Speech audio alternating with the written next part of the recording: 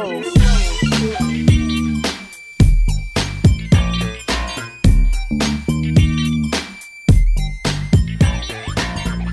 up, everybody? Welcome to another episode of the Two Smart Dummies podcast. As always, it's your boy Q. And it's your boy Big Facts. Betty, what's up, man? Nothing much, man. Seemed like a long time since we recorded. I know, man. We were going to get an episode out for Kobe week, but as we were getting ready to record, the NBA decided to shut down, and we didn't really feel right recording. In the midst of everything during the boycott, and just didn't feel right. So here we are. It's been a lot going on since the last couple of weeks. By the way, what was your thoughts on that on the boycott last week? At first, when it first happened, I thought it was kind of shitty of the Bucks, not to let anybody know. But then the more I thought about it, that's how a protest needs to happen. Because, the Celtics and the Raptors, they were planning it out 2 or 3 days, giving these networks and everyone chances to prepare. And the Giannis and the Bucks just, did it. And it forced it was a shocker, a wake-up call. So the more I thought about it, man, I'm with it. I just think that maybe it should have been more of a players union thing. Like, they should have talked about it and kept it a secret and been more unified.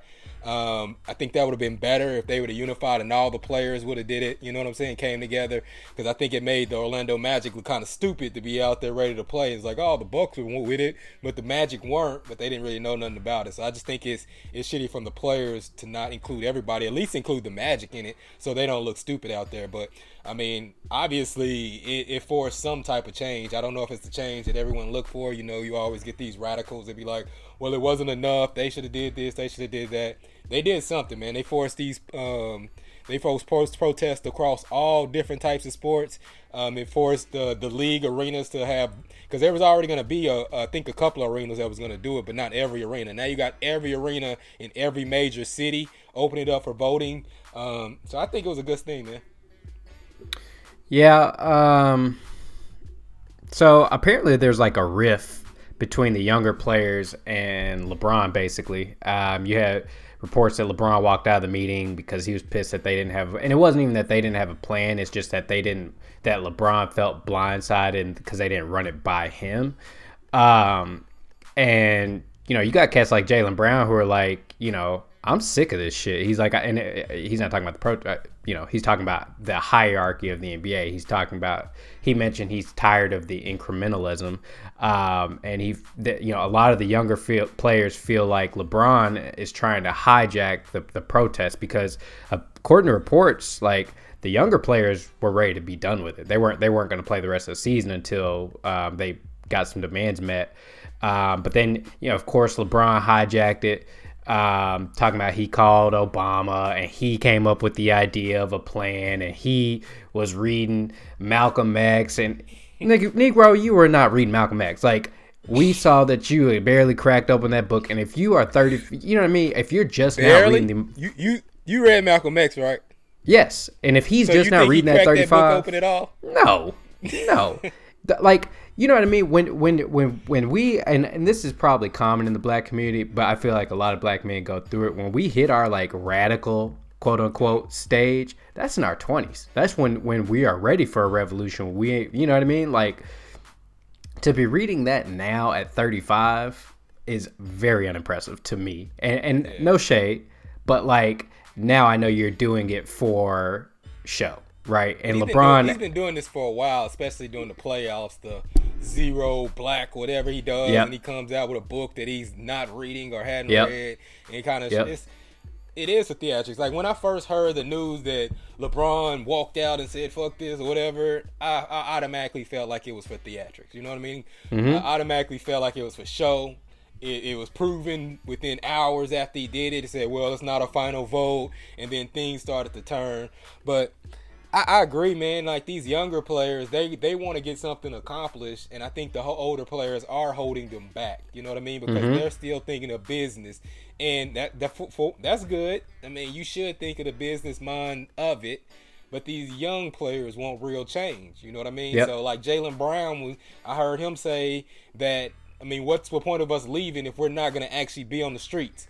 If we're not going to be in the streets, then we might as well be in here playing. But don't everyone leave the bubble and then go home and tweet a bunch of shit. We're either going to go and be in the streets and be active, or just stay here and play. Like Jaylen Brown doesn't seem like he's really been for the bullshit. We're either doing something or we're not. You know what I mean? And that you're onto it by saying that a lot of these people are doing this for theatrics. Like I don't think that LeBron is not active. Like we all know that LeBron is active in the community and he tries to help and he does things, but sometimes it gets too theatrical. And that was the one thing that I kind of had reservations with the whole protest, is that I kind of felt like that it was shifting the attention away from the Kenosha and on to the NBA. Because for 2 days, I think it was more of a distraction about the NBA and not so focused on the actual event. Because it gets lost. Like, we know what causes things to happen, but the cause get left behind when something like the NBA is the one doing the protest. You know what I mean? So that's all they talked about for like a day or two. And then it was mentioned about what happened there, but it was more about the NBA protest and more about what the reform the NBA got going. And since then, I hadn't seen much of how that affected the situation of Mr. Blake. You know what I'm saying? No one's been arrested. It did force a press conference. It forced him to reveal some information, but it didn't directly impact that situation, in my opinion. Well, and it can't, right? Like those people don't understand. Like they have to go through a legal process, which they claim that they are having an independent, whatever, come in and investigate the shooting, and that's part of the protocol, so they can't arrest anyone yet. Whatever. Like, I'm with you. I think LeBron is doing a lot of great things. Like I'll never say that he's not active in the community and he's not an activist. But Monty Jones put it a great way. That I heard him speak on it earlier this week. LeBron James wants to be Muhammad Ali, but LeBron James needs to understand that he's not Muhammad Ali, and he's not going to be Muhammad Ali. And he just kind of placed the parallels, right? He's just like, Muhammad Ali, when he was not going to be drafted or he decided he wasn't going to go to war, he was willing to make, decisions that affected business. Like he was willing to go to prison. He was willing to lose his career. He was willing to, go through a lot of things at 22, 23 years old when he would be in his prime. LeBron wasn't doing that at 22, 23. You know what I mean? Like LeBron's 35. Lost his prime. 5 years of his prime. Exactly. LeBron doesn't, LeBron isn't at the stage where he has to give up everything or that he would give up everything. You're talking about a guy who's probably on a track to be a billionaire very soon. Jaylen Brown, on the other hand, and the younger generation of players who, as I said earlier, are in that radical revolution stage, LeBron's got to get out of the way, man. This is no longer about him and the NBA. And if he, is as smart as, I don't want to phrase it wrong, but because he's very intelligent, but if he can figure out like, there's going to be a post-LeBron NBA within the next 5 years.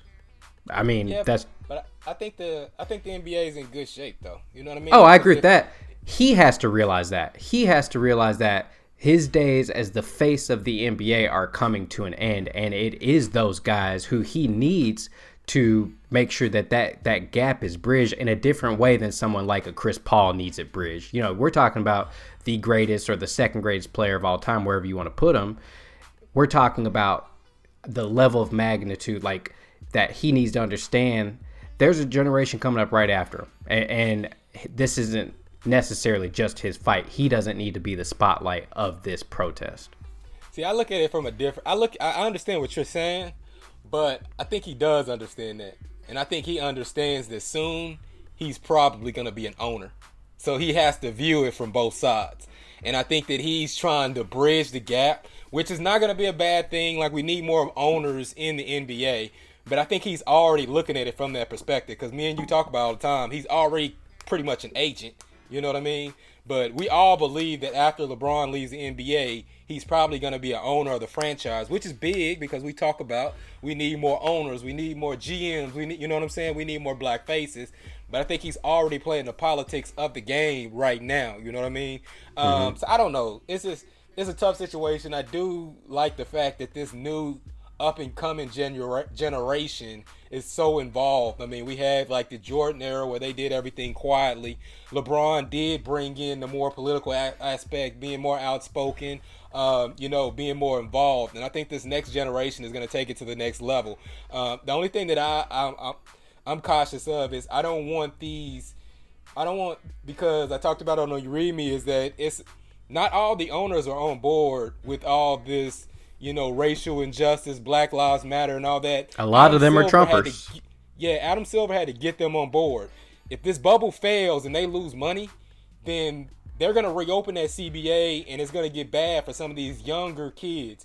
And I want, with all these younger kids seeming to be more politically aware, more willing to invest in the community, more outspoken, I also want them to increase their wealth like a LeBron. You know what I mean? I don't want to hold them back, because that could help put money back in the black community, help with different organizations. Now, we know that they're not going to lose, all their money. You know what I mean? But they can revert back to, I don't know how this is going to impact the league and salary caps and some of these younger players. So I also want them to I don't want them to give up money for the political stance, because people don't remember it. Like what Muhammad Ali did, that's great. We all applauded.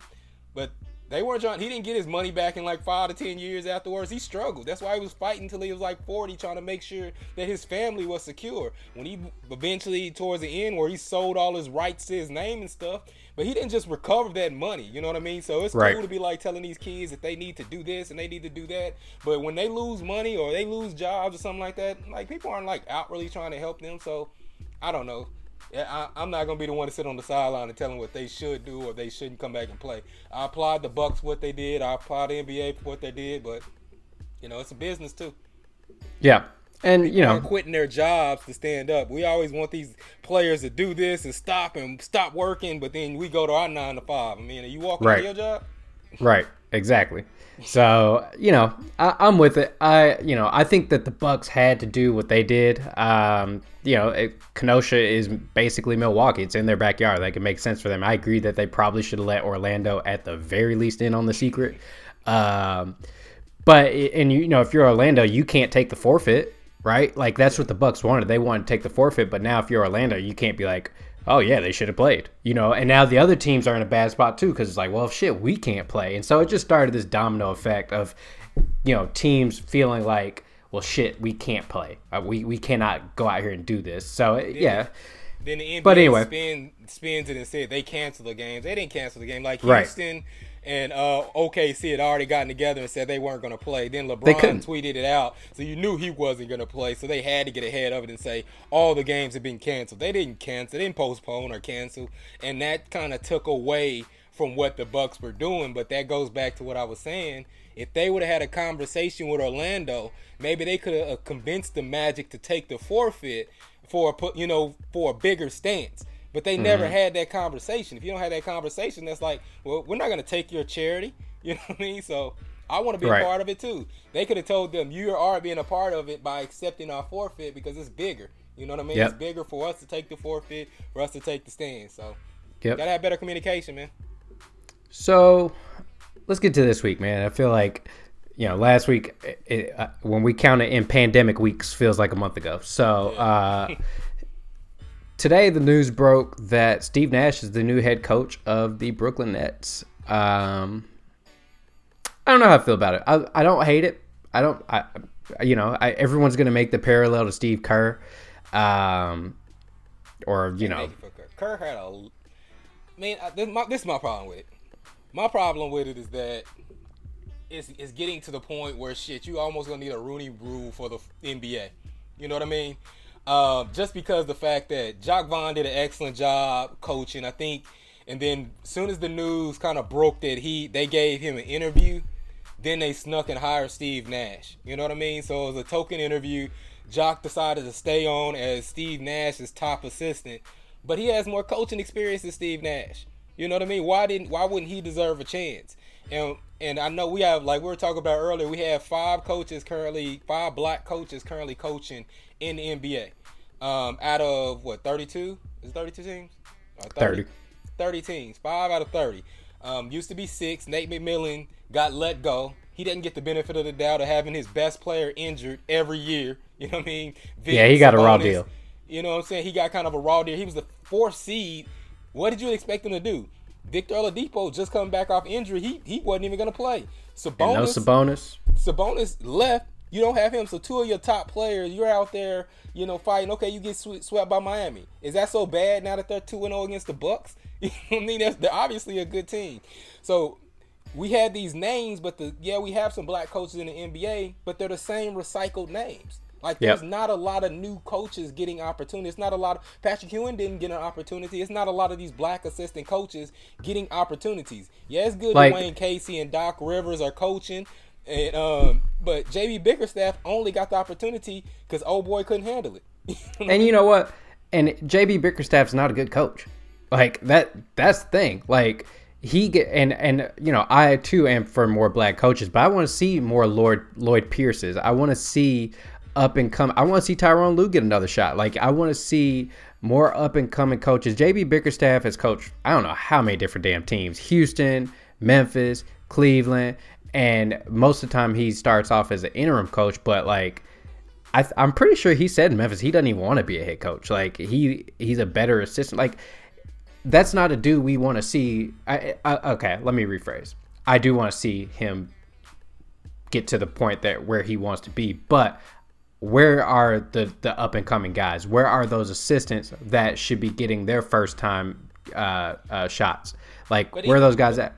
But I mean, like we're even harder on black coaches. You know what I mean? Because like, look how we treated Fizdale. We don't think Bickerstaff was that good. We don't think. Well, I watched him in Memphis. He wasn't that good. Fucking Brett Brown been coaching since 2014, right, and it's been trash. You know what I mean? And Mike D'Antoni, if he gets fired, if they would have lost that game yesterday and he got fired today, Mike D'Antoni would get whatever job he wanted. They never re-signed his contract. I mean, like he doesn't have a contract, so he's a free agent. So he'll walk into whatever job he wants. Brett Brown will probably get another job. Luke Walton, if he got fired by Sacramento, would probably get another job. And Mark Jackson, Jason Kidd are still just kind of hanging out there like they weren't productive. Like, how Mark Jackson doesn't have another job right now. Like, I understand what happened, but there's no legit justification why Mark Jackson doesn't have a job, even if it's on a rebuild team, because he's proven he could do that. You know what I'm saying? He can take a team, build them, teach them fundamentals. So any of these young teams, he's proven. Why couldn't he be in Chicago? Yeah, why his name doesn't even come up. So I like to hear these stories that like Chauncey Billups is looking at a job. I mean, I thought Kenny Smith should have had a job by now. I mean, I think he wants. Well, he wanted a GM job, or he was offered GM jobs. He didn't want to coach. Yeah, I mean, shit, he should have got a chance. I'll take a shot on him. But the thing is, like, for Kenny Smith, because I've heard him talk about it, because he was offered, I can't remember which GM job. So was Chauncey Billups, actually, and they both turned him down. Because, like, it's kind of hard to pull these dudes out of TV. I mean, Kenny Smith is making a lot of money to do not a lot. So, and I don't know. I think Chauncey Billups will end up in somebody's front office for sure. I mean, that's the word on the street about him. He's just that talented of a dude. Like something happened with Chauncey. Maybe it was a family issue or something, because he was a hot candidate. I think his daughter was like getting ready to graduate high school or something. It was like it just wasn't the time for him to take whatever VP role or whatever role they offered him. That was the same time that because instead of taking that, he signed in with like the big three, and he was in there for like a couple of games, and then he got out. But yeah, man, I don't know, man. I'm just tired of seeing the same recycled names. I mean, I'm cool with Steve Nash. I think I'm really just pissed off because the Nets let go Kenny Atkinson, which isn't a black coach, but I thought Kenny Atkinson did well. And then Jacques Vaughn, I was just so impressed with what Jacques Vaughn did. I thought that he at least deserved a better opportunity. You know what I mean? And even if it wasn't there, I mean, I don't know. Maybe he wanted to stay, but to be a top assistant, I think he had a chance to get a job. But I think he also knows that, like, he wouldn't get a shot. You know what I mean? Why not just stay where you're at now on a championship team? Because if you go hit the market, maybe you don't even get a shot. So maybe it's better right now to be a top assistant on a championship team so he can actually get a legit shot. But my point is, I don't think he should have to prove himself to do that because he's already shown that he can coach. You know what I mean? Right, but Brooklyn KD and Kyrie have shown that they're not, just because you can coach, that doesn't mean they want you to be their head coach. Like, at the end of the day, those two dudes are running things, and I guess for whatever reason, DeAndre Jordan is running things too. But so, it's kind of, hey, I know exactly how Steve Nash got to Brooklyn. I mean, he spent all that time at Golden State as a consultant. Yeah. KD was there. Like, I'm pretty sure that's the quickest way to get that done. And let's not Steve. I don't hear a lot of people saying Steve Nash doesn't have any coaching experience, but it's similar to like Jason Kidd. Like, he's a point guard. He knows the game. Like, he's probably one of the better minds in the NBA. He's played for a couple of different coaches, and that system that he's probably gonna run. That he ran, the D'Antoni type system. I mean, it's probably going to be something similar to that because that's what he excelled in. I mean, you're putting Kyrie Irving and KD in that type of system, that Houston D'Antoni type system. It could be lethal. You know what I mean? But also recognize that, like, he has a lot to do with the influx of Canadian talent. Like, he helped put together the Canadian team. He's helped mentor a lot of the Canadian. Did he coach on the national team? Did he coach the national team? No, he was like the GM of whatever. Like, he was a part of putting that team together, but he didn't coach it. But I mean, you're talking about like him being a mentor. Like, he's like, is it Jamal Murray that's his godson, or Andrew Wiggins? One of them, like Barrett. RJ Barrett, that's right. Like, I mean, he has mentored a lot of the Canadian players. So, he's in a way developed talent. He has connections. He's kind of that person that is exactly who you would want as your head coach long term, because even if KD and Kyrie decide to leave, he's going to draw like the Jamal Murray, RJ Barrett. Like Canadian players are going to want to play for him. Yeah, I mean, I'm not saying I don't like the hire because of like the things that I said before. I'm not giving real opportunity to these other people, but don't get me wrong. I think he can be a good coach. I do have some questions about him coaching KD and Kyrie with no previous experience. Not because he can't coach basketball. It's because they're strong personalities, and even being a consultant on the side is a lot different than being the head coach. You know what I mean? With two of the more difficult personalities, in my opinion, to coach. So that's more of my point, is that I don't know if I would have brought in a Steve Nash to this situation where you definitely are trying to win a championship probably in a 3 to 4 year window, and you have a coach with no legit coaching experience of coaching personalities. I don't doubt that he can call plays and run a team. I would have liked to see him start in a developmental role, like like the Bulls or something like that, to show that he can develop and win. But, I mean, we'll see. So, all right, man, before we get to the games, got a little Twitter war going on, apparently. All of a sudden, Richard Jefferson came out and said that Giannis is Scottie Pippen and he needs a Jordan. And Scottie Pippen came back and said, no, Giannis is not me. I'm not a two-time MVP, blah, blah, blah. But the more important thing is, which player were you? Kind of throwing shade. And I guess, I did see the comment. I just didn't realize it was Jay Williams that came in and said that LeBron was Pippen to D-Wade's Jordan, which was just, talk about a bad take. Just a bad fucking take. Like, I mean, Jay Williams says some dumb 2014. Shit. It's so outdated. That even Wade has said that's outdated. Yeah. Like, come on, man. And I don't understand the people's need to bring LeBron into everything. Like, this had nothing to do with LeBron. This wasn't, like, you know what I mean? Like, this just wasn't even the same thing. And for anybody to say, like, anybody to realistically say, like, anybody carry LeBron James to a championship is absolutely laughable. Did someone hit a shot? Did someone play well? Did some, whatever the case is, of course. But come on, man. Like, let's be real. Yeah, I'm a huge D-Wade fan, and man, I mean, everyone knows the story as a Heat fan that after they lost to the Mavericks, D-Wade went to LeBron and said, we're only going to go as far as you can take us. Don't worry about getting me involved. You are the alpha of this team. This is your team. And that's when the Miami Heat team truly excelled, because in that first year, he was trying to share the load, give Wade his proper respect, and Wade recognized that, hey, he is the best player on the team. He's the best player in the world. Why would I make him take a back seat to me when we're clearly going to go? That's why I wanted him here, you know what I mean? So, I mean, to further your point, yeah, I don't understand why people decide to bring LeBron, But I don't understand why people decide to bring Pippen in and kind of, because they say this Pippen thing like it's a sign of disrespect.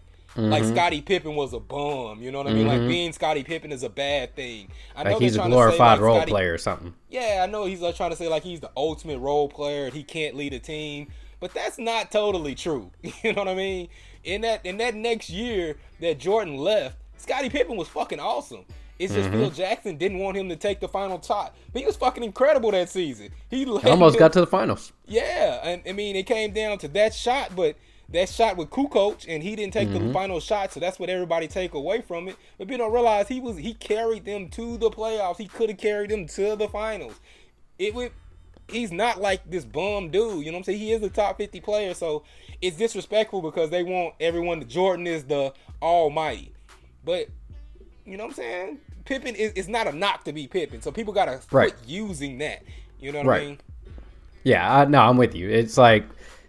Yeah, I mean, he's one of the 50 greatest players of all time. So, I mean, I don't get that disrespect either. So they're trying to say that he's a sidekick, that he can't lead a team. And I just don't think that's true. Because, I mean, if you look, people, like I said, people only see what they want to see. Because you take that away and then you go to Pippen in Portland. He did a pretty fucking good job of leading Portland. They almost beat the Lakers. Came down to that, the Lakers came back. I mean, he just wasn't put in a situation to be a leader. And if you're about winning titles, that shouldn't matter. You were who you were. Jordan has said he doesn't win without Pippen. Pippen doesn't win without Jordan. Jordan don't win without Pippen. It's not you're Jordan, you're Pippen. Like, they don't win without each other. Jordan struggled before he got Pippen. He got Pippen. When Pippen developed into that role, then it allowed Jordan to be Jordan. So Pippen allowed Jordan to be Jordan. He wasn't having to guard the best player all the time. Pippen did that. Pippen would be the point forward. Like, Pippen did a lot of influential things to the NBA that allowed Jordan to be who he is. So let's stay on the Bucks. So the Bucks currently down 0-2 to the Heat. Jimmy Butler put up 40 in game one. What he finished with 12 points last night, 13 points last night. But Miami, this is the series, right, where everyone was like, yeah, Miami's going to give Milwaukee problems. And the one thing that I am definitely starting to notice, and you know, I've said this from the jump, like, I don't believe in Chris Middleton. After the All-Star break, I don't believe in Chris Middleton. I think that Giannis, I'm curious as to what the Bucks do. We've already seen the rumors that if the Bucks lose, I mean, you're talking about Giannis, you know, there's teams like Toronto and Miami that are interested. He's been linked to Miami for a while now. And you and I have talked about how he's going to be watching other teams' work ethic and how they get down. But if you're Milwaukee, like, what's the move? Because there's not a lot of room to go get better. I don't think people are like fawning over Chris Middleton to give you, you know, a great piece back to him. They don't have any young talent. They've got to be one of the oldest teams in the league. All their role players. So I kind of said this the other day as I've been watching this series.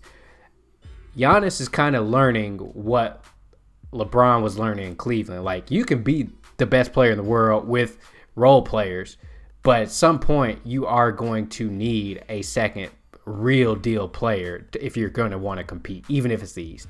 You know who when I was watching Game 2, you know who Giannis reminded me of?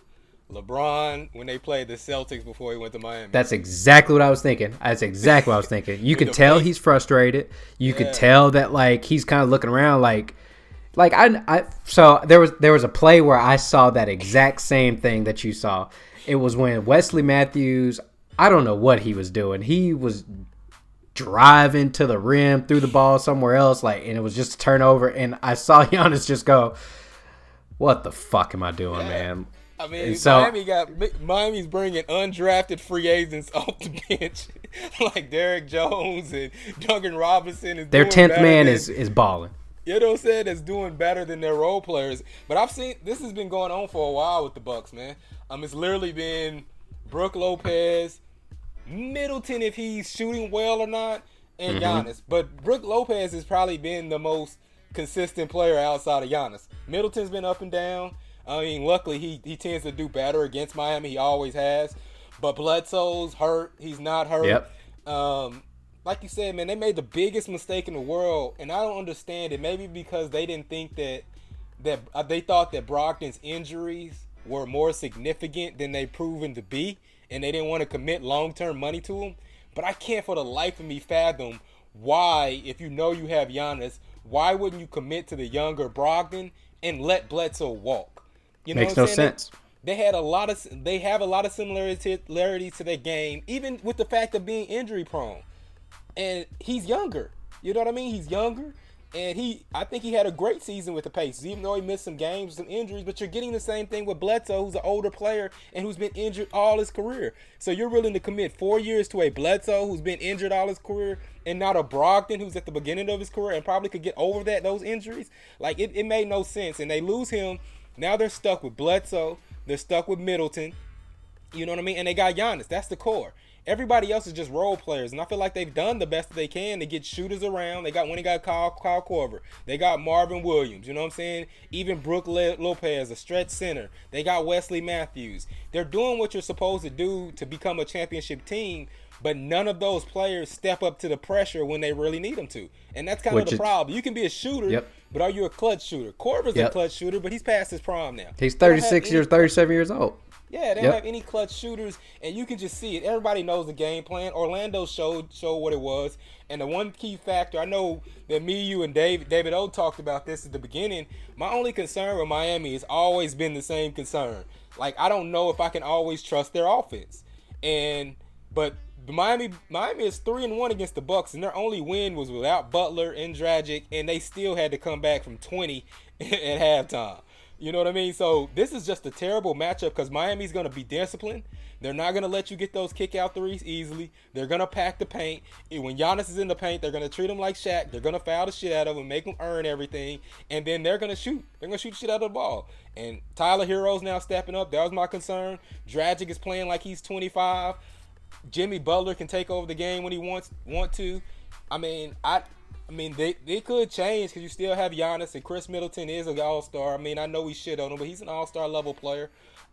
I just think this shows Giannis that they're kind of in trouble for the future. I don't know if Giannis, I don't know what, like you said, I don't know what they can do to get better. Because if you trade Chris Middleton, are you going to get somebody better than Chris Middleton?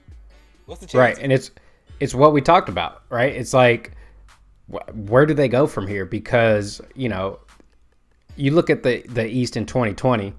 It's going to be different, man. You have a contender immediately walking into the door in Brooklyn. Toronto is getting better.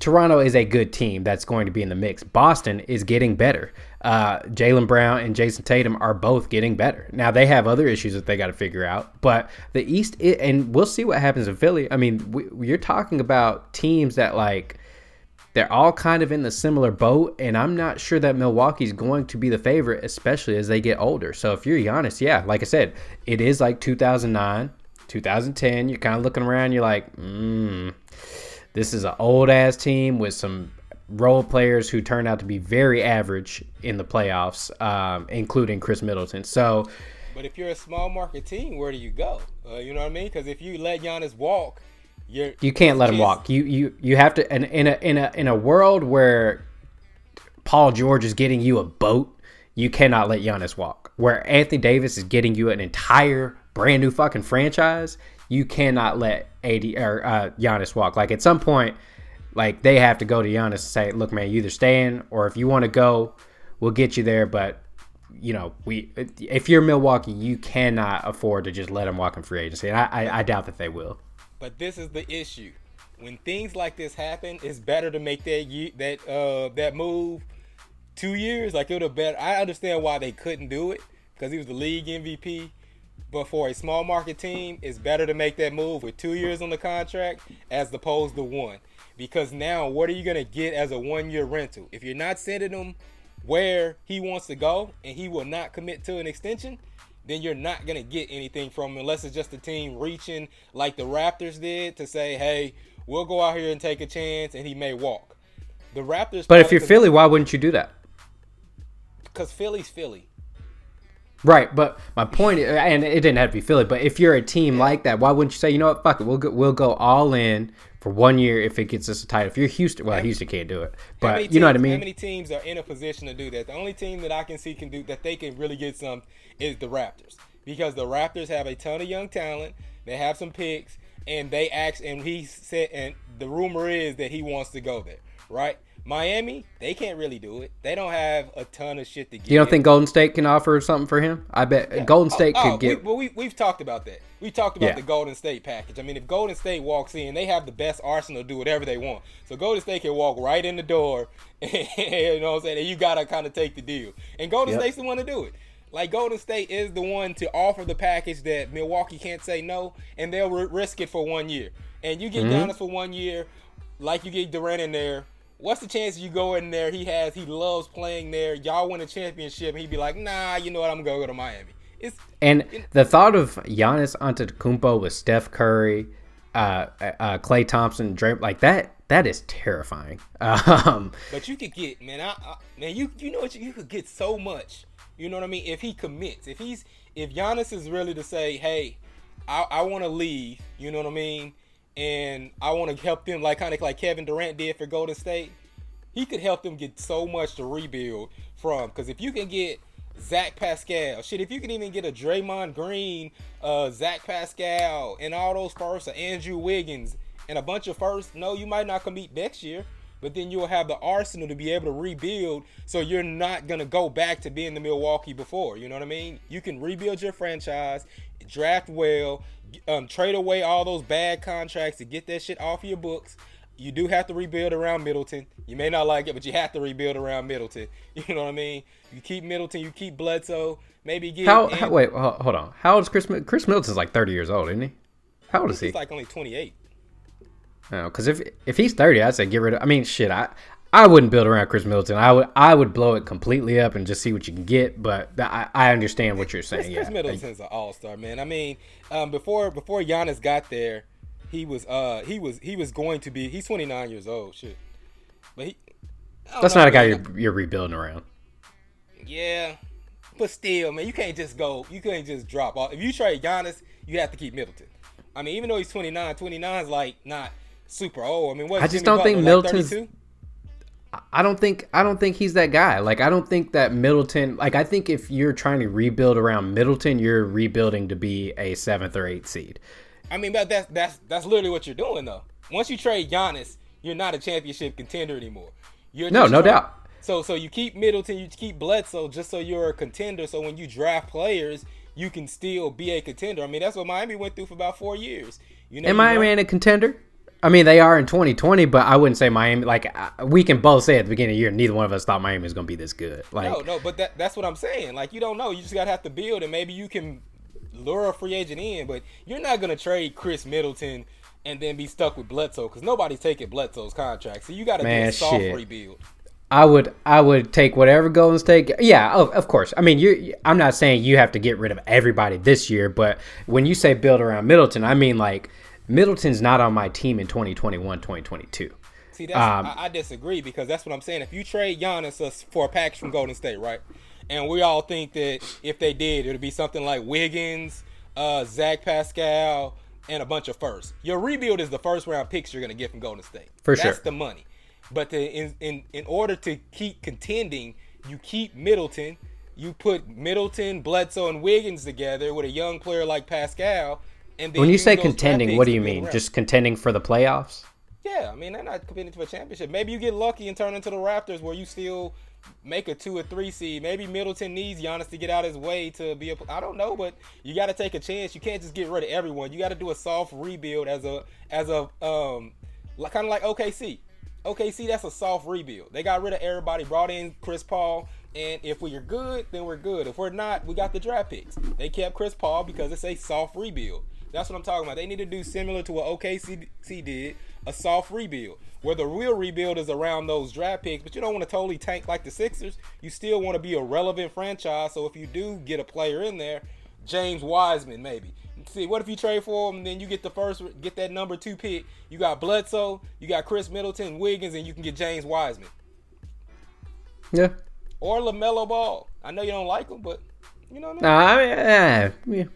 I don't know what to think about any of these players in college that are coming in this draft. Like, I don't think any of them are going to be. I don't think this is a good draft class. I don't think it's as good as last year. I think that this is going to be a good draft class for role players.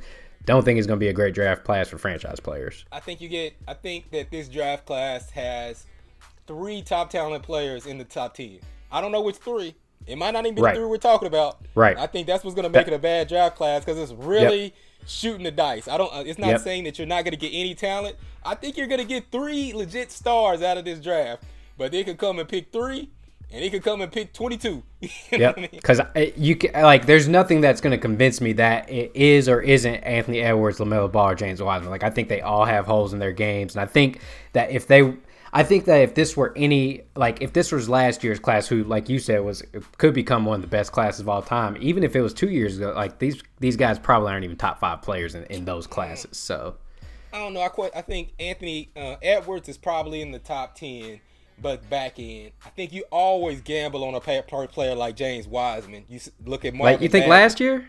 Yeah. I mean, That was the only hole in that argument, was that Bagley is the only one that you can take out of that top 5 from last year and really be like, we could do something else with this. But you're not taking any of them over Doncic, any of them over Ayton, any of them over Jaren Jackson, or who else, or Trae Young. Like, you're not taking any of those dudes over these guys. I agree with that. I'm just saying a player like Wiseman, he's the only outlier. I think if you go safe, you got to go Wiseman because you don't find 7-footers that move like him. Yeah, I agree. He's got to improve in shooting, but I agree. All right, man, let's jump. You could be Anthony Bennett, though. You don't want that. Yeah. Let's jump around, man. Let's get to Boston real quick. Let's Boston. Talk about Houston, the finale of the Houston game. Houston OKC last night. Yeah, so really terrible game 7, by the way. It was entertaining down the stretch. Here's a couple things. The officiating last night in the Miami game as well as the Houston game was an atrocity. And one thing that this bubble is exposing, all these fucking challenges have got to stop. That has got to stop. There's just, these games are starting to drag, and 2 minutes feels like 12 minutes because every fucking play, somebody, like, the one thing that is being magnified to me as a big time NBA fan in this bubble is how much these dudes bitch and moan. Luka Doncic complains every play. Russ in the game last night. I mean, all these dudes across the board just bitch and moan, and it's like, and every play has to be reviewed. You tired of seeing these motherfuckers wave their fingers around and shit? It's got to stop. But to the actual game, go ahead. Well, I was gonna say, I agree. I was on the same thing last night, but when you think more about it, though, it has to be hell for these officials because of what you just said. Before they were able to block out a lot of this bullshit with crowd noise and all this noise around them. Now it's just like you hear them bitching every play, moaning every play, and then you start calling everything because you hear everything. You hear every slap. You hear every, you know what I mean? So it's hard. It's harder for them, I believe, to do what they're used to doing because they're used to having a bunch of other surrounding noise, and it's just instinct. Sometimes I don't know if they even mean to do it. You know what I mean? Right. I think it's just instinct. Like when Chris Middleton shoots the shot, they might have heard something, a slap on the hand or the way he fall, and you're like right there looking at him, and you hear the fall, and you just, you know what I mean? It's just, I think I think the bubble has amplified the noises, and the refs are just calling these fouls because Giannis has literally been in foul trouble every game, it feels like. James Harden is always in foul trouble. All these star players are always in foul trouble, and they're not looking at who they are, they're just calling it. There was a point yesterday in the Houston game, man, down the stretch, in a 5-second span, 3 players hit the floor. And all hit the floor with their arms up. Eric Gordon hit the floor with his arms up. Steven Adams hit the floor with his arms up. Who else was it? I think it was either Chris Paul or Harden. I mean, all within a 10-second span. You just what is going on here, man? That foul that they called, what was it, 1 second left on the clock, where Terrible. He had a chance to tie the game up. That was ridiculous because terrible. Yes, Harden was holding Chris Paul. Chris Paul never even made a move. How can you call a foul on a dude that never makes a move to go to the ball and is literally standing there calling timeout, and they called the foul beforehand? You know what I mean? It was the craziest thing ever. Let's talk about Chris Paul, because he talked a lot of shit this series, a lot of it. And I noticed down the stretch of the game last night, Game 7, he didn't want any part of that moment. Why was Danilo Gallinari shooting that free throw? I think Chris They're- Paul was burnt out, and I shoot Chris Paul some bail because he's not only playing basketball, he's dealing with a lot of shit. I heard a story that like him being there, like all players come to him with all issues, so he's dealing with all this stuff that's going on off the court. Like they all come to him with all problems. You're coming off of a fresh protest, you got all this pressure, and he just looked tired, man. And I think the shot before that, he like missed badly on like a little mid-range shot that he usually hits. I think he was bounced off the front of the rim. Yeah. And be that as it may, but you know what? You got to go down with your best player taking the last shot. Like, I mean, and that's what, because isn't Gallinari like a 92% free throw shooter though? Gallinari was terrible in this series. Like, he had a couple good games where he made big plays, but he was terrible last night. We're not talking about taking the last shot. We're talking about a free throw. I think Gallinari's like a 92% free throw shooter. Maybe he is, but you know what's funny is when he shot that, I knew he was gonna miss it because he hesitated. I saw that pressure hit him. Like it was almost like he double cocked it or something. But OKC, listen, they got further than we thought they were going to be. They have holes. Dort was a nice story, but Dort stinks if that's what you're going to depend on for offense. And Dort really cost them that game at the end. Like, I just don't understand what he was thinking. Talking about the shot? Well, the shot made sense. I guess he was out of bounds on the whole aftermath, so it didn't really matter. It just... I think if he had caught that ball and landed in bounds, no one would have known he was out of bounds because no one had that angle until they went to replay. But this is the question. Didn't they get the ball back after that play? They did. How? But they shouldn't have been, because, what was it, the foul? Nah, I can't remember. He blocked after he blocked the shot. He grabbed the ball. He tried to throw it off of Harden. It missed Harden, but they got the ball back. Because, I don't remember how they got the ball back now. I'm thinking about it. I don't remember either. That was what I maybe it was all I'm saying is, man, turnover. I feel like it was a turnover, like somebody did something stupid when Houston got the ball and this. I don't know. But Harden, as terrible as he was, and I kind of mentioned yesterday, I just don't think James Harden is built for prime time. And you know, he does this every year. It could be one of those things where he carries so much load during the regular season. He's tired, blah blah blah. But man, this is who James Harden is every single year in the playoffs. He is terrible in the fourth quarter of playoff games. He is terrible when it comes to closeout games. Yeah, he's terrible. It's not all playoff games. It's literally game 7. He's like awful. Well, and I will give him credit because he was the reason they won on the defensive end yesterday. What do you think about this Rockets-Lakers matchup? Because I thought that this was a bad matchup for the Lakers, and I still kind of do, but I don't trust James Harden, and I don't really know what to make of Houston. Russ has still got to get himself into shape, and that's evident. He's rusty. But I don't know. Eric Gordon's missing something, and he is rusty. He didn't play in any of those games. He's coming off injury. He's trying to fight his way back. Rotations all over the place. Once he started to find his rhythm, they insert Westbrook back in the lineup. So they're still trying to find their groove.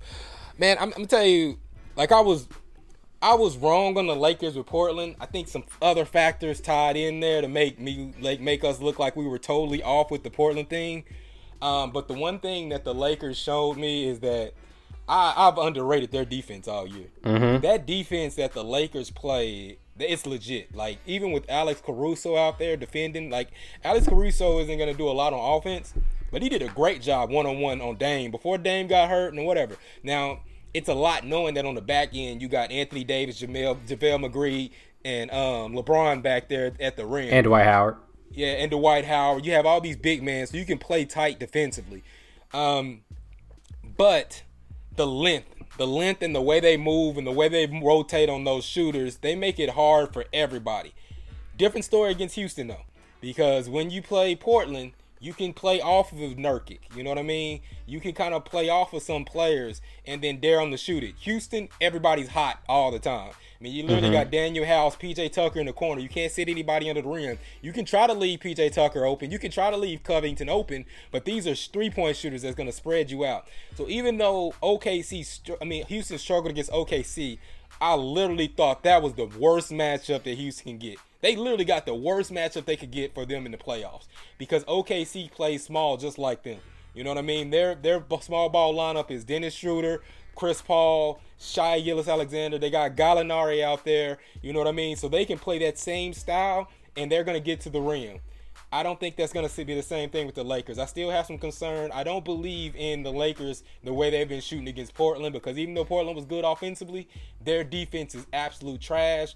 And LeBron and AD were shooting like 70% of them, 70% from the field after game one. Some of those Lakers games, the Lakers shot like 60% from the field. I just don't believe that's going to be the case when they play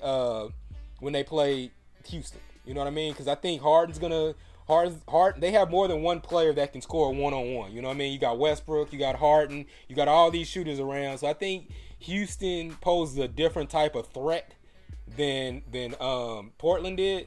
And I think Houston's defense, perimeter-wise, in order to be on LeBron and play them is a little bit different. So I think that they can give, because AD seems to struggle with smaller guards that can defend his handling, as opposed to bigger people that try to block his shot. So putting Robert Covington on him, I think will be a bigger challenge than anybody Portland can throw it. But like I said, I've underestimated the Lakers, and I think that defense could be a problem. It's just one of those series. I don't know. Like, I think Houston give them some problems, but it's gonna be it's a matchup of styles. Which style prevails? Because Houston don't got nobody at the rim that can stop fucking LeBron from driving and dunking on them every fucking play. So, and that's the thing. That's the thing for me. It's like we did talk about, you can let AD and LeBron get whatever they want, and you just have to be able to outscore them, which Houston certainly can, but I'm not confident, man. Like I said, I don't trust Harden. I don't like what I see from Houston right now. I agree that OKC probably wasn't a great matchup, but the only hesitation that I have of me saying the Lakers are going to win this series or definitively win this series, because I do think they'll win the series, but the Lakers offense is just shit. When it's bad, like if LeBron and or AD have a bad game, like it is over. There's just nothing there's no one on LA that they can bring in that can get them, like, that can come in and be like, oh yeah, he's gonna get us 15-20 tonight. Kuzma ain't that dude. Well, KCP what's that? Well. KCP's been playing well. Yeah, but I don't believe that the Lakers gonna shoot like they shot against Portland. They had some, like, the third game fell on like Mambo Day, where it felt like the ghost of Kobe was in the arena and they shot like 70% from the field. When the score hit 24-8, they just literally couldn't miss. I mean, I know a lot of that is because nobody can stop LeBron and AD, and that's going to shoot the field goal percentage up. But I mean, Kuzma, KCP, everybody was literally hitting everything. You know what I mean? They shot lights out. And I mean, if they're going to shoot like that, I don't think anybody can beat the Lakers. I mean, if we're being serious, like if the Lakers shoot like they did against Portland, I don't think anybody can beat them. Not even the Clippers. Because if they're going to shoot like that and their role players are going to shoot like that and allow LeBron to get in the lane whenever, and AD's not going to miss any mid-range shot, he's going to shoot 80% from mid-range, the only hope you have is fouling them every time and hoping that they shoot that 60% from the free throw line. I don't believe that they're going to shoot like that. I just think Portland's defense is trash. You know what I'm saying? Nurkic can't guard anybody. Like, with that, not having Zach Collins really affected them on the defensive end because Nurkic can't hold anybody. You know what I mean? None of them did. Like, Dame can't guard anybody. So, like, nobody Portland can guard anybody. And then even if when they did that against, like, I actually think Portland looked better when Dame wasn't in there and they could just focus on Dame. Once it was CJ, that first half, I felt like they looked a lot better than they did in the other games 2 and 3 because they had to kind of move the ball around. Now in the second half they got blown out, but I think the fact that they're going to have Russell Westbrook, and another thing is that defense they were playing, they were literally letting them throw it down to Nurkic, and Nurkic couldn't really do anything in the middle wide open. It's a lot different, man, when you throw it into Westbrook like that, or you throw it into Eric Gordon. They can penetrate and shoot. I think it's going to be more difficult for the Lakers to defend Houston. Not saying that I know Houston's going to win, because Houston has holes of their own. They can't defend anything at the rim. I do think they play good perimeter defense, but they can't stop anything at the rim. Yeah, which is Lakers' biggest strength. So let's get to the Clippers in the Mavericks series. So, Doncic is that dude. Real. Yeah, he's that dude. I said he's like when Jordan played the Celtics and he hit the 63, even though they didn't win and they got dominated, everybody was like, "Oh shit, he's coming," and you know he's coming. And I've been telling y'all, for those of y'all been listening, y'all know how I've been feeling about Doncic. Now it ain't like white man level love, because I noticed that white people, man, they just act like nobody else is playing. It's like, Doncic, he is the next great white hope for them. Putting him in the like top 5 players, and come on, man, slow down. He's a great player, and he's going to be a great player, but settle down, white people. But Clippers, I wasn't overly impressed with them. I was impressed with Doncic. I think also losing KP hurt. That's going to be an Achilles heel for Dallas moving forward. Is they got to get someone better. That's Tim Hardaway. No shade to Tim Hardaway, but they have to get someone better, especially with KP being a guy who you're probably never going to play a full season and who you really just hope to save for the playoffs. He hurt his other knee, right? The meniscus in his other knee, not the ACL injury. Yeah.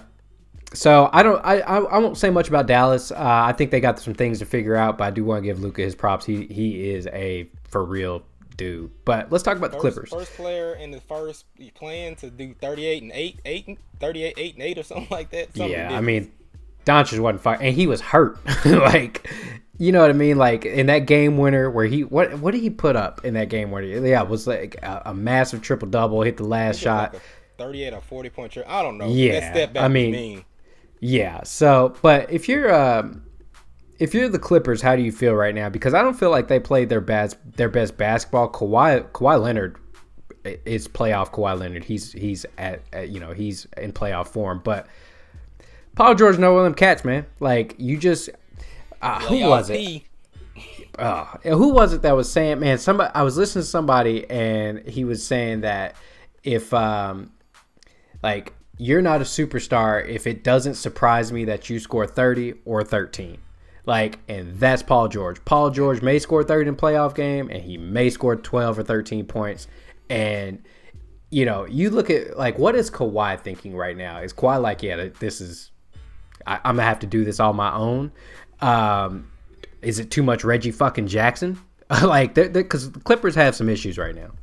Yeah, I think they do, but I think a lot of that is just because they haven't been together. You had like I was saying that all season. Well, no, I'm talking about, but even in the bubble, I mean, Montrezl Harrell's been gone. He just came back. Lou Will is working himself back. Patrick Beverly was there. Now he's not. I mean, their rotation has not been consistent all year, and I think that came. But then I saw the change in Kawhi when it went 2-2. Kawhi went into fucking mode. I'm gonna have to carry him. And that's pretty much what he did when Kawhi decided, like, okay, I can't coast. Because, you know, we know that Kawhi kind of coasts sometimes, try to save himself. And after game 2, he was just kind of like, fuck it. And when he did that, I mean, it's kind of over. You know what I'm saying? When Kawhi focuses in. So when we talk about who's pipping, I mean, if we want to use that phrase, that's what PG is. Like, PG, you should not be dependent on Paul George. It's not a Westbrook situation where you need him to be more. But even when we go back, I used to argue with Westbrook. You know, we had that argument before. I said, go back and look at Paul George's stats. Like, Paul George is known in the playoffs for shooting 16%, not playing good defense, you know, just not shooting sometime, and just falling back to role player status.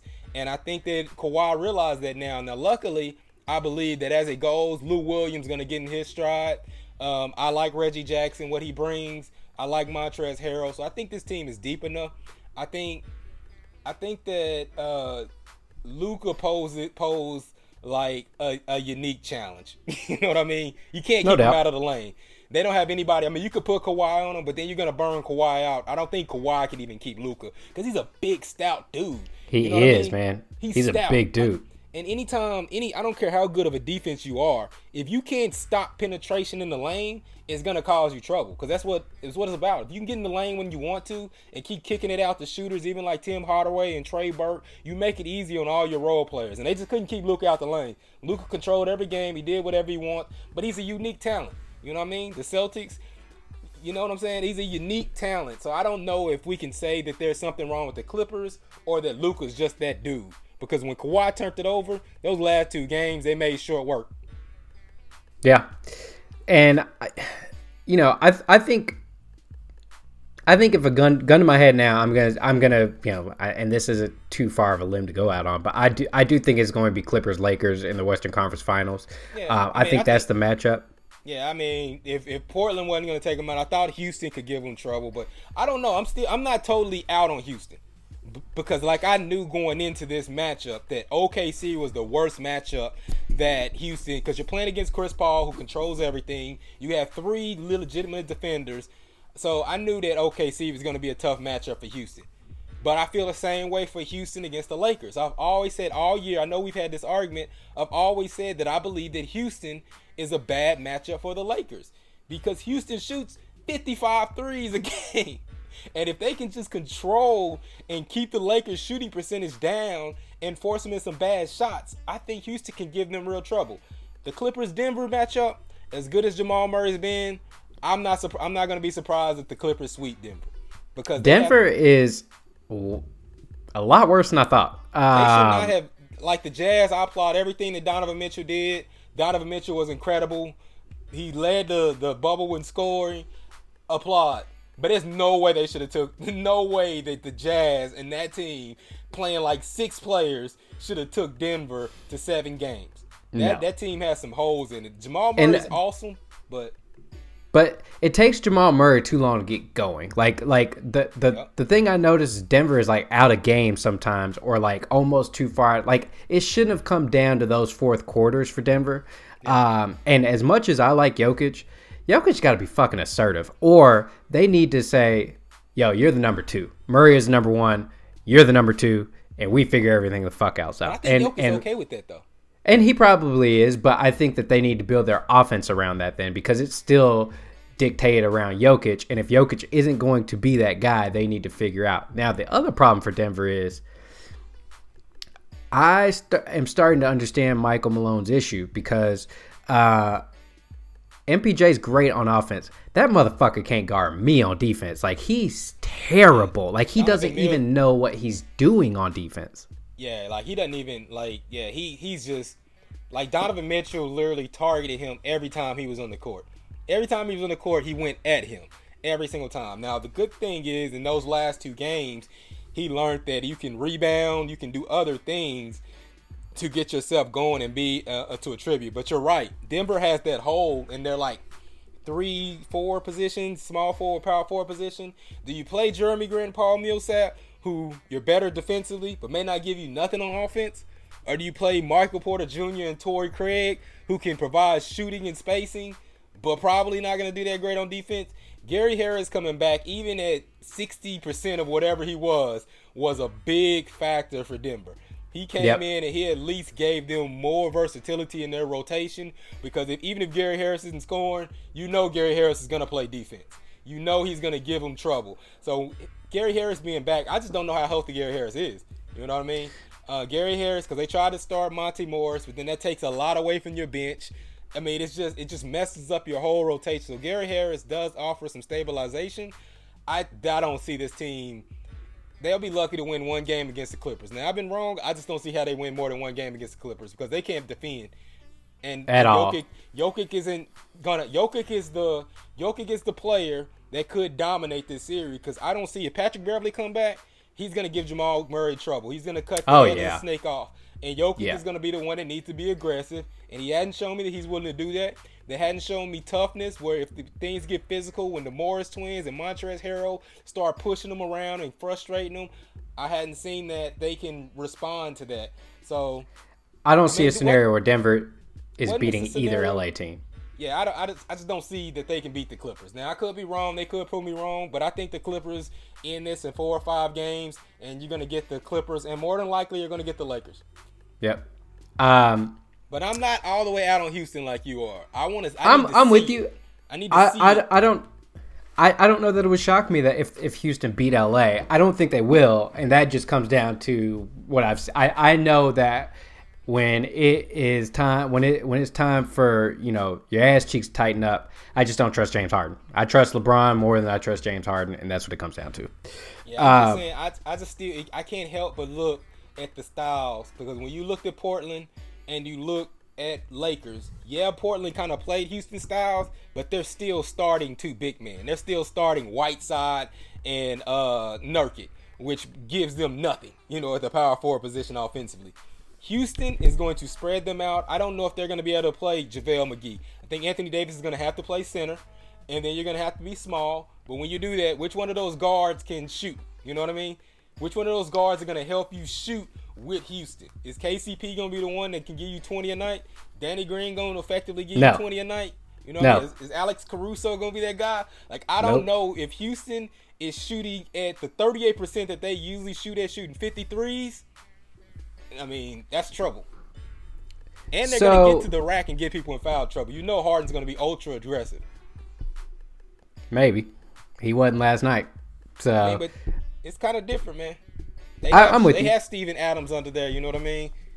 I'm with you. Let's jump to the other side, man. I don't really want to stick on this series too long. I actually don't want to talk about any of the Eastern Conference first round series. That they all pretty much went chalk. Except for, I do want to talk about Boston, Philly. I don't know. Man, Boston looks fucking good. They just do. And the way they're beating on Toronto like they are currently, I actually thought Toronto would win this series. I thought the loss of Gordon Hayward will hurt Boston a lot more than it has. But Kemba Walker has come in and even though he shot really bad last game, he's given them just enough to get where they're going. And Jason Tatum, man, he and Jaylen Brown are hitting another level. But if you're Philly, what the fuck do you do? Because like we talked about with Joel Embiid, I don't know if he had a moment where he looked around and was like, yeah, I don't want to be here. And so that is one of the underlying factors of this bubble. And Paul George talked about it a little bit. And I think that this bubble is different. A lot of players are dealing with some shit that they typically don't. Like they're around dudes that either they like or that either they don't like, or dudes that they like but they don't like being around this much. So yeah. I'm fully aware that a lot of these guys probably are ready. Like this is tough mentally. And just because they're on your team does not mean that don't mean they like them. You. And don't mean that spending all day with them all the time trying to show unity in the playoffs is something that you want to do. Yep. And so if you're Philly though, what do you do? Because I know one thing is I did not like seeing what I saw with just Joel Embiid on the floor. That's not to say I'm not going to go down the path of Joel Embiid is over, whatever, because I think he's a great player. I think that he needs to be motivated by another great player. But if it's a team with, like, if I'm a team that would even trade for Joel Embiid, or if I'm Philly, I think I know now that I don't want just Joel Embiid. Like, I wouldn't move Simmons to keep Embiid. I would move Embiid to keep Simmons. Well, I'm not going to go down the rabbit hole because Elton Brand came out and said that they're not moving either one of them. So if Elton Brand's and they probably shouldn't. I mean, if Elton Brand's not getting fired, then it's not even a conversation. Well, he's been reassigned. Did you see that? Who? Oh, Tyronn Lue? Yeah, he's no longer the GM, so they're going to bring in a new GM. He's still the VP of basketball operations, but they've given that GM role to someone else. Because you and I were going to do an episode about how this whole process has gone, and Brand's been there for 3 years now, and I can tell you exactly the worst move that he made was that Tobias Harris trade. Even at the time, that was not a great trade as much as they gave up for him. Lost Larry Shamet. Good rookie that could have been shooting. The Jimmy Butler thing didn't work out, and Jimmy Butler's starting to look like a dude who, we'll talk about Miami in a minute, but Jimmy Butler's the one that led them. He was the one hitting all the big shots last year to take them as far as they went, because that was last year was when Ben Simmons disappeared multiple games. So Jimmy Butler was the one that got them over the hump against the Celtics, I believe, and then helped them to get to Game 7 against the Raptors. So Jimmy Butler was a big part of that team.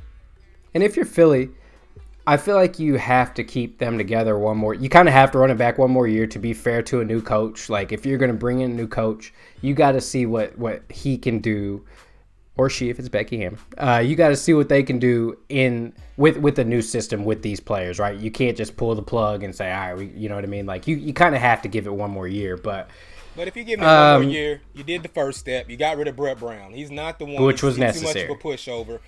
Even bringing in someone like Tyronn Lue, who's used to handling personalities. So, I mean, that's more of what you need. I mean, I don't know if you do need some X's and O's, but he can get that with whoever assistant coaches he bringing in. But you need someone that can handle large personalities between Embiid and Ben Simmons, because that's a lot of the reports what was going on. Josh Richardson saying there's no accountability in the locker room. I've heard Tobias Harris say some similar things. Al Horford, there's no accountability for people's actions. It feels to me like they just kind of let Joel Embiid do whatever he wants, and when he gets in his mood, you know what I mean? So I think they need a coach in there that can handle personalities. That's one. Point two, if you're not going to trade Embiid and you're not going to trade Ben Simmons, you got to move Tobias Harris. He's the most valuable player on the team. They made a mistake, in my opinion. I thought it was a mistake when they did. I thought that they could be a great defensive team without Horford. It didn't turn out to be true. So it's a mistake now. You just committed all that money to an older player who didn't help you out, who you was bringing off the bench. You probably can't move him. I'm not going to say no contract you can't move, but I just doubt that you can move him. But for some reason, people love Al Horford.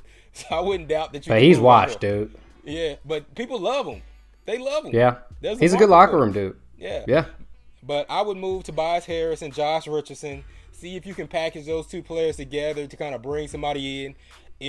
If Milwaukee Bucks will take Josh Richardson and Tobias Harris and a couple of firsts for a 1-year rental with Giannis, I don't know if that shit works, but fuck it, do it. You know what I mean? But you got to get off some of those contracts, because right now you're paying Ben Simmons, you're paying Embiid, you're paying Tobias Harris, and you're paying Al Horford. You know what I mean? You're kind of stuck where you're gonna have to get off some of those contracts. But I don't know where you go. They need a playmaker at point guard, because if you want to move Ben Simmons around and take him off the ball, do you need somebody better than Shake Milton? Shake Milton ain't that guy. I think he's a good bench player. Bench player, yep. But he's not the playmaker you need. You need a playmaker at point guard. You need somebody that can handle the ball. So when Ben Simmons is not in the game, they can run some pick and roll. You need somebody that can shoot the ball. So when he's in there with Ben Simmons and Joel Embiid, he can be a spot-up shooter. You need some versatility at the point guard position. I just don't know how they get it. Shit, if they can trade Tobias Harris to get into that top 3 position and get LaMelo Ball, that might help. At least they'll get some shooting. Nobody's giving up that much for Tobias Harris. Like, Tobias Harris, like, I don't know, man. Tobias Harris was that guy this whole bubble. Like, go look at his stats. He was good. No, I'm not saying he's but I'm not saying that's, like, you think that one of these top 3 teams are going to give up, like, one of these teams that have a high draft pick are going to give it up for Tobias Harris? Are you for Golden sure? State makes sense, but are you for sure they ain't taking that the Charlotte Hornets, the Minnesota Timberwolves, and the Chicago Bulls are gonna make sound decisions? I mean, that's a fair point. That is a fair point. It would. I mean, nothing them fools do would shock me. Especially Jordan. I think Jordan's at 3, right? You call Jordan with somebody like Tobias Harris and Josh Richardson, you think he's just gonna be like, nah, hang up in your face? Like, Tobias he paid Batum $100 and something million. And chose Terry Rozier over Kemba Walker, but I get it. You know what I mean? So don't act like Jordan's just gonna be like, no, I don't want Tobias Harris. Yeah, we'll see, man. I'm with you. I don't know what Philly does. I don't know what Tobias Harris and Josh Richardson brings back. It's going to be an interesting offseason in the NBA for sure. I think that there's going to be. I think that this is the offseason that we watch what happens with Giannis. I think that, I'm curious to see who Philly names as their coach. Well, I know a trade that I would like. I mean, something, if you could swap Tobias Harris and Tim Hardaway Jr., just something light. I mean, it's got to be something else with it. But put Tobias Harris in Dallas and Tim Hardaway Jr. with the Sixers. I think that helps way more than it hurts.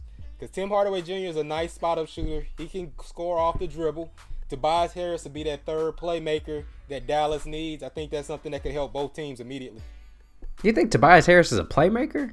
Bro, why are you sleeping on Tobias Harris? Tobias Harris is a big reason that the Clippers made the playoffs last year when they thought they sucked. Before that trade went through, Tobias Harris was the one that was leading the Clippers. He was averaging like 20 and 10 a game. He was literally leading the team. I don't think he sucks. At all. Even when Ben Simmons got hurt, he was the most consistent player on that team. Even when Joel Embiid was struggling, it was Tobias Harris that was keeping them in games. Like when Tobias Harris went out against the Celtics, They went on a 12-2 run. He's literally the reason why they didn't win. He was keeping them in the game. He hit his head. He went out for like 5 minutes. They went on a 12-0 run, and then they were out of the game. Tobias Harris is important to that team. I think if they lose Tobias Harris, like I'm saying, I think they'll trade Tobias Harris because that's what the Sixers are going to do. But it's going to be the same Jimmy Butler effect. They're going to find out that Tobias Harris was the glue that was stabilizing everything. I think when you get rid of Tobias Harris, you might end up being much worse because Tobias Harris has literally been the most stable player on that team, in my opinion. Yeah, I think that maybe there's just lineups that Philly runs that I just have not liked him in. And I think I just need to go back to seeing him outside of Philadelphia to like understand what role he would play for, because I hate the role he plays in Philadelphia. Like I'm just saying he's good for Philadelphia because there's literally nothing he can't do.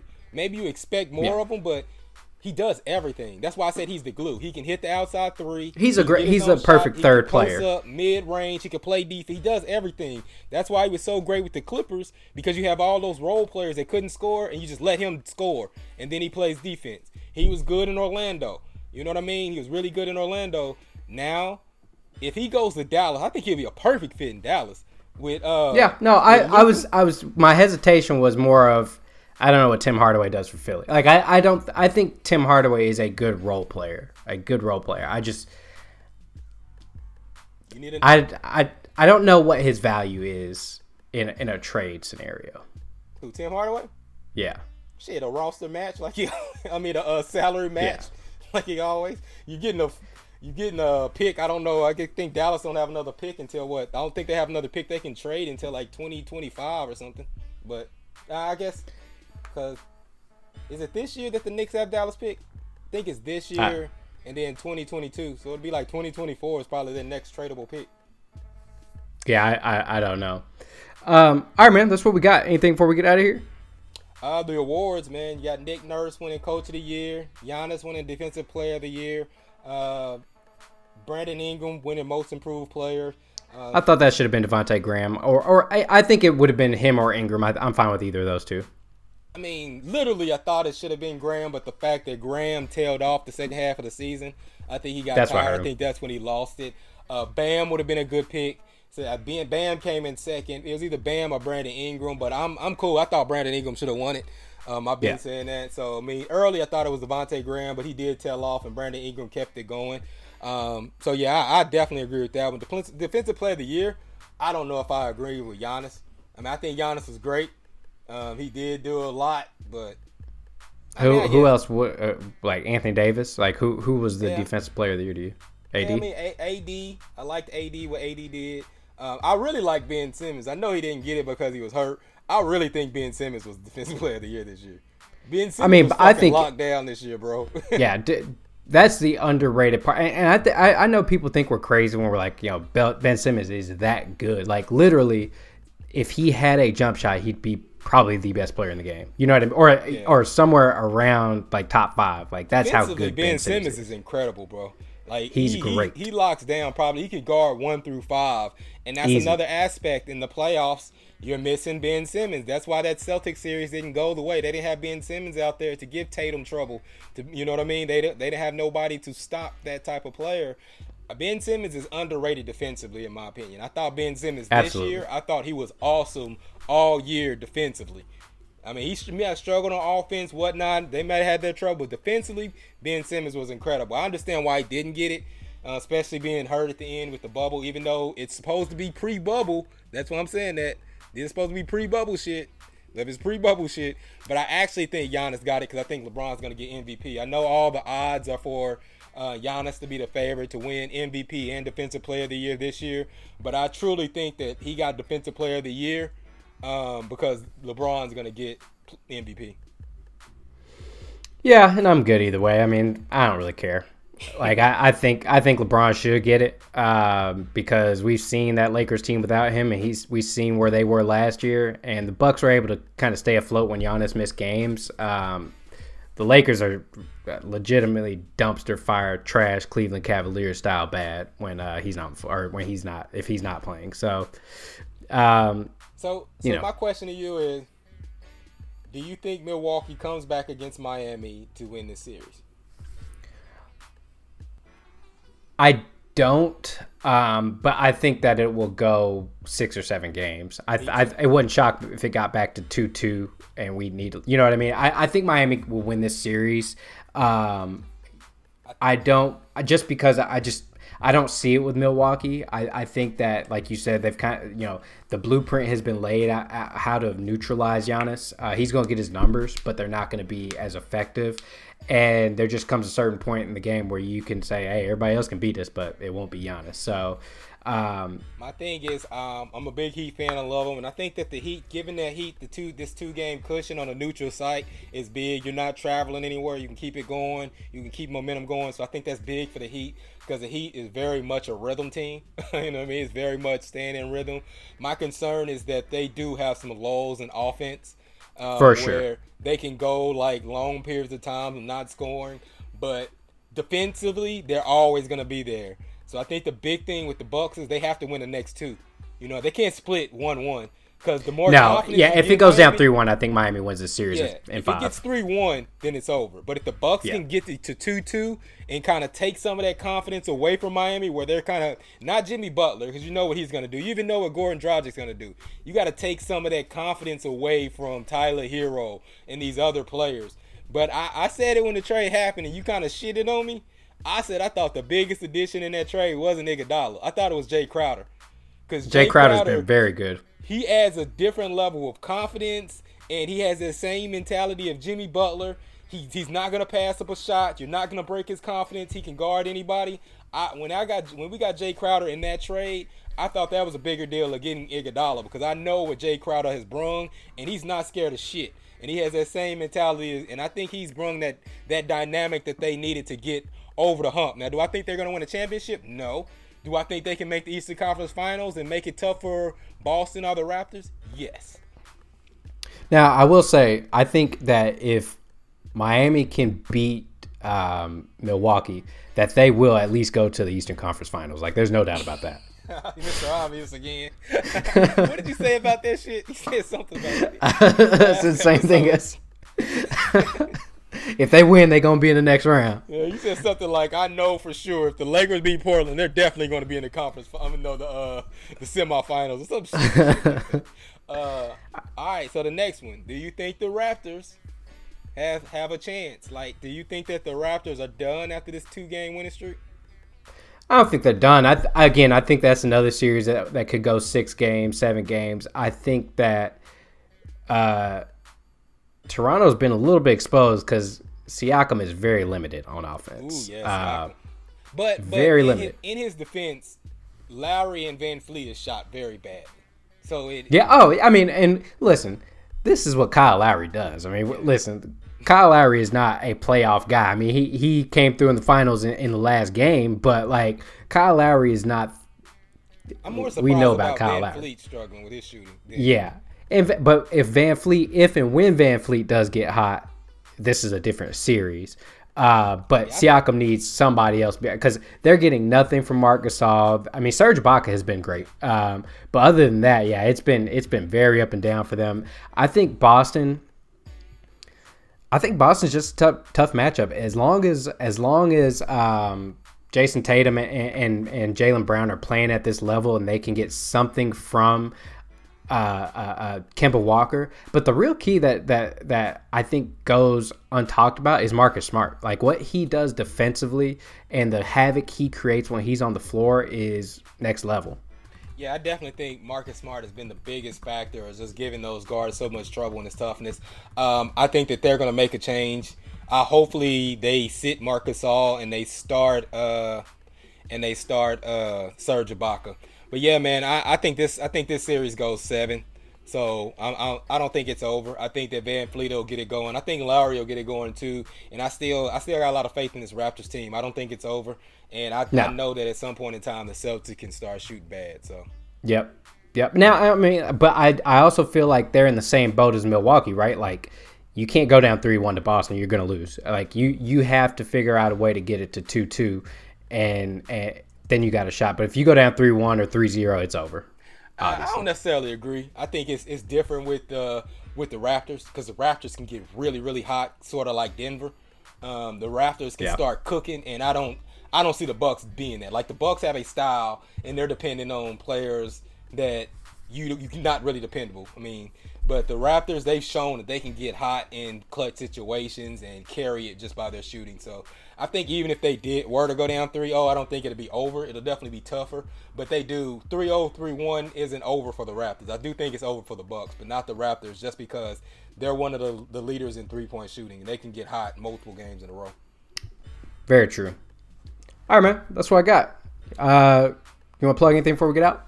Nah, man. Just be sure to just go to the website, www.2smartnetwork. Check out all our social media feeds. You can check us out on Facebook, Bobby Reed or 2 Smart Network, and then on Instagram at 2 Smart Network for all updates on upcoming shows. Cool. And check out Read Me. If you guys are looking for your basketball fix every morning, I know you run through the highlights and the scores after each week, or each day. So check it out, man. All right, but that's it. That's all. Peace. Peace.